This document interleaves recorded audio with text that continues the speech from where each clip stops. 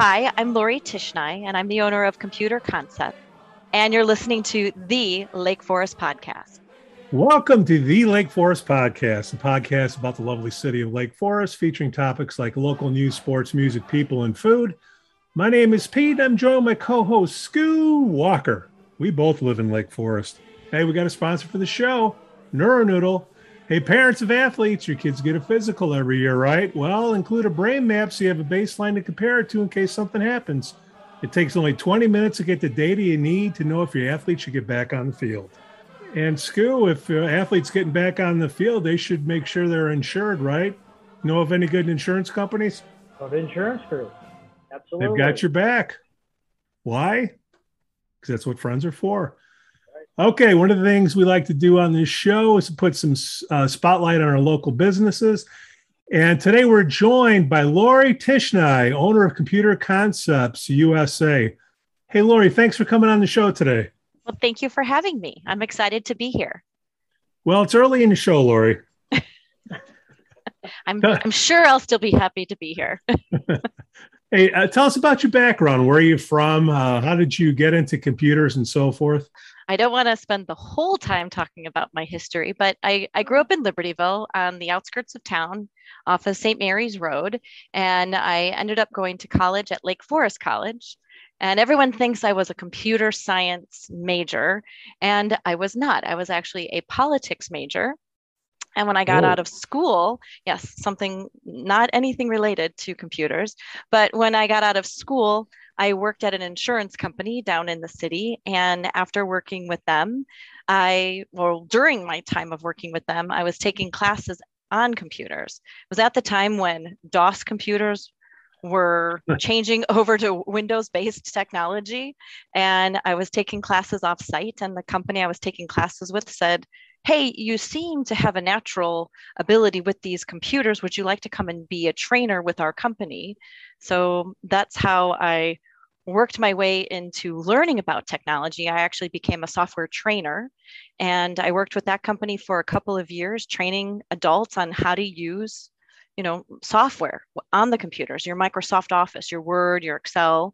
And then over time, I started working and repairing computers. And as technology changed, I kept learning and expanding my skills. And, lo and behold, my business today. Scoo, did you used to have a Tandy 1000 back in the day, or a Timex? Timex 1000? Not a Tandy is, but not a Timex. No. Oh, Timex. I did start with a Commodore 64. Oh, that was beautiful. That was a fantastic system. Fantastic. So you're a Better Geek Squad, huh? Is that what your business is, or correct me? Well, I don't like to compare myself to other businesses. I think that there's enough business in this space, and everybody provides something a little bit unique and different for everybody. So I definitely am not at the scale of a Geek Squad, but Thank something God. that we provide is a more hands-on approach. And you're not a number to us. We know who you are. We recognize your voice when you call us. I do have a team that helps make up Computer Concepts. So it's just not myself. So people don't have to be worried about, well, Lori's busy, or Lori is not in town or on vacation, so she's not going to be available to help me. I have a team in place that answers the phone. It's actually, my cousin actually helps me with that. So she is my eyes and ears for scheduling. I think we provide a better, more hands-on approach where we know our clients. No one's a number. We're all here to work with you and to help calm you when something is not happening that you're expecting to happen with your computer. Everybody expects their technology to work 100% of the time. And when it doesn't work, we're that call that people make. Well, the reason you're on the show was all the small businesses that we've talked to, your name has come up more than once. I never heard anybody bring up the Geek Squad. I think they were great, back like 10 years ago, wherever it was when they started out small. But when they blew up, it's they lost the hands-on approach that you're talking about. So you're a training company as well. Like, what do you train on? Well, we can train on anything technology related. So one of the things that does make us different is our ability to document and to break down technology in such a way that an, a person who doesn't feel that they're technical, we break it down so that they can take it in bite-sized steps so that they can turn around and use their technology. So we optimize it for the user to make things easy for them when they're trying to use technology, whether it's a Mac or a PC. And COVID must have been a plus and a negative for you, or is it a negative and a plus? You had this big mad rush for monitors. I'm sure the inventory was low everywhere. Then you're dealing with going to somebody's house. How did 2020 treat you, Lori? Being in technology, myself and many of my peers around the country, we have never been busier. And so during COVID, we're used to working remote. So it was still easy for us to help people remotely. It was more of a concern for people who have never worked with somebody remote and they're used to us coming to their home and working on their systems. But during the height of COVID, we were limiting our on site visits. But we have technology that we can use to send to people to connect to their computers as if we're sitting right there with them. So we have the ability to work with people remotely pretty easily or in person, depending on what the issue is. And then we would limit our on site visits and get regular testing just to make sure that we were safe before we would go into people's homes or small businesses. Scoo, you need some computer help. How would you use Lori, being as IT literate as you are? Well, I wouldn't say I'm IT literate. My background started just like Lori's. Walk us through, Lori, a small business. Do they call you to be their remote IT, or is it more you help them with the program? All of the above. What would you do going to talk to a business to get them as a client? That's a great question. So right now, or should I call you offline? No.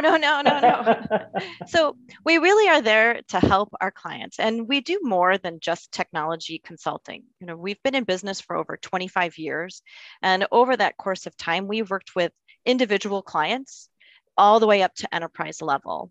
Especially for the training end of things. We worked with a lot of companies or corporations in the area in the Fortune 100 caliber or, entities. But in terms of small businesses, we come in and we help them. We find out what are their pain points. And then there are some basics that everybody needs to have on their systems, whether they're a Mac or a PC. And some of those would be a backup, making sure that they have business continuity or even personal continuity. All of our information today is stored on computers, whether it's insurance, whether it's my will, whether it's my banking information, all of that is, and all of our pictures, right? Those are all stored on our computers. So you want to make sure that those are backed up. In this past year, working with companies, just making sure that they could access their data remotely and to make sure that if anything happened to their office, whether they were online or offline, how could they access their information? So we're really helping people with their businesses staying connected to their clients. Ransomware, Lori, are you dealing a lot with that? Any recommendations on passwords? That's a huge topic. So one of the fastest growing areas of our business is ransomware and security breaches or data breaches. What happens and what can people do? Actually, this past year, there was such an increase of ransomware and breaches due to COVID-19 because everybody wanted to stay connected with what was happening, via email, right? So they get the emails, you're getting a link, oh, your PPP loan has been approved, or here's some of the new numbers, what's happening with COVID. So people would get this information, click the link, and then they would get something such as ransomware on their computers. For people that aren't aware of what ransomware is today, ransomware is when you click on something or somebody in your business clicks on something and it deploys a program onto your computer that encrypts everything on that computer and to any shared drive. And it can even encrypt things that are on a backup drive or Dropbox or Carbonite, or it can encrypt anything in all of these places. So making sure that you actually have a solid backup and a business recovery type backup with that is most important. And the ransomware has turned into a multi-trillion dollar a year business for these threat actors. Do you have any advice for passwords? Again, we don't want free advice here, but Oh, do you have a recommendation? I love sharing information, and it really just depends on the type of business that you are, if you have any type of compliance needs along with that. But in terms of passwords, no one can remember the amount of passwords that we have today. Each individual person on average in the United States has over 70 usernames and passwords that they need to remember. I don't know about you, but I have a hard time remembering what I did 2 hours ago, let alone what all my different passwords are. So I actually use a password manager called Passportal, and it's only available through an IT professional such as myself. And that's because a lot of these programs are not just plug and play. You want to make sure that you're using them and setting them up properly, and you may need to share it throughout your organization. In terms of passwords, making sure that you're using long, complex passwords, longer is better. If you're unsure about how complex your password is, there's actually a website that you can go to, and it's called howsecureismypassword.net. And you can type out an example password in there and then see how long it could take an automated system or tool to break into your password. But just because you have a password manager and you're keeping your passwords long and secure, and in terms of secure, I usually tell people a minimum of 12 characters, having uppercase words, right? So one or two words usually combined together. A special character, that means an asterisk, a pound sign, a dollar sign, and then anywhere between 3 to 6 numbers along inside that password. To me, those are a secure password. It doesn't need to be complicated to type. It just needs to have those pieces. I, again, use 2 words together, capital letters, a special character, and numbers. Now, a small business, when they call you up, do you have subscription packages? Like, how does it work? Because we have 1,000 people moving into the area a year, and a lot of them are small businesses. So some of them are, consumers. How would they use your services when they call you up? Hey, I need blank. So, setting up an office or whatnot, a home office. Great question. How does that work? Well, we have a couple of different options that work well for our clients, and we've been fine-tuning this, especially this past year with COVID, and making sure that people are safe and secure. So we usually charge an hourly rate for most of our services. Some of our services can be flat fee. Some people, maybe they have an existing computer. I know you were talking about, people not being able to get hardware. Well, getting new computers for your office or getting new technology today is more expensive because there is a break in the supply chain. And so a lot of times, if you're going to go try to find a computer that you want to get, the shelves are empty, or what you're specifically looking for is no longer available. So maybe upgrading your current computer is a better option. So we do help people optimize their current machines with newer solid state drives, so that we would do something with a flat rate. Or if they need, we call it endpoint protection, but that includes malware protection, virus protection, patching your computer. So we do offer some yearly rates on that. And then if you subscribe to our little tool that sits on your computer, so when you call and you have a question, instead of there being a minimum of 30 minutes or an hour, we can answer and resolve most of the questions and issues that people have over the phone. So if you have that piece of software on your computer, and we charge a nominal fee for that, we then only charge then within 15 minutes as a minimum, gradually then by the minute after that. But at least you don't have to wait to have your question or issue answered, and we can quickly resolve it for you. And you're local. I mean, you're Lake Bluff. You're right here. Right? Yeah, I live locally and I work locally. But we really just help people. So when people call and when we're starting to work with people, we'll ask them, when you take a look at their computer, you can see how much data they have. Do they have a backup? So we would recommend a backup option for them. There's different levels of backup. Right, and each of the type of backups have a different price point. It really depends on people's risk and what they can afford. We try to work with everybody within their budget, and we advise them on what would be best for their situation. So I know that everybody's machine needs a backup of some sort, and what you can afford and how quickly you need to be back up and running. Those are the type of questions we ask when we're working with people. Do you have a favorite backup drive? Do you like Dropbox? What are your favorite options that are out there? Well, that's a great question. Dropbox, iCloud, OneDrive, SharePoint, None of those are backups. Those are all sync tools. And I never consider one of them to be a backup. There you And go. many times there are backup systems that people will put in place and they'll think it's working, or they'll think their sync tool is working, but they don't have it configured properly. So I don't necessarily have a favorite one based upon their risk tolerance, their compliance piece, or what type of system do they have, a Mac or a PC, will depend then on the type of backup or business continuity we suggest for them. But in terms of drives, I can definitely put a link in for one of the hard drives that I recommend that you can just purchase on Amazon. What's crazy is that the prices of these backups, they're down today, but depending on, again, supply chain, Right. the prices can go up. But we recommend a small little tiny drive. They're solid state drives now that we recommend, so that your backup time is shortened and that people will actually back up their data because it will take less time. So I can include a couple of links of what I like to recommend. And right now the prices are around $129 for a 1 terabyte drive.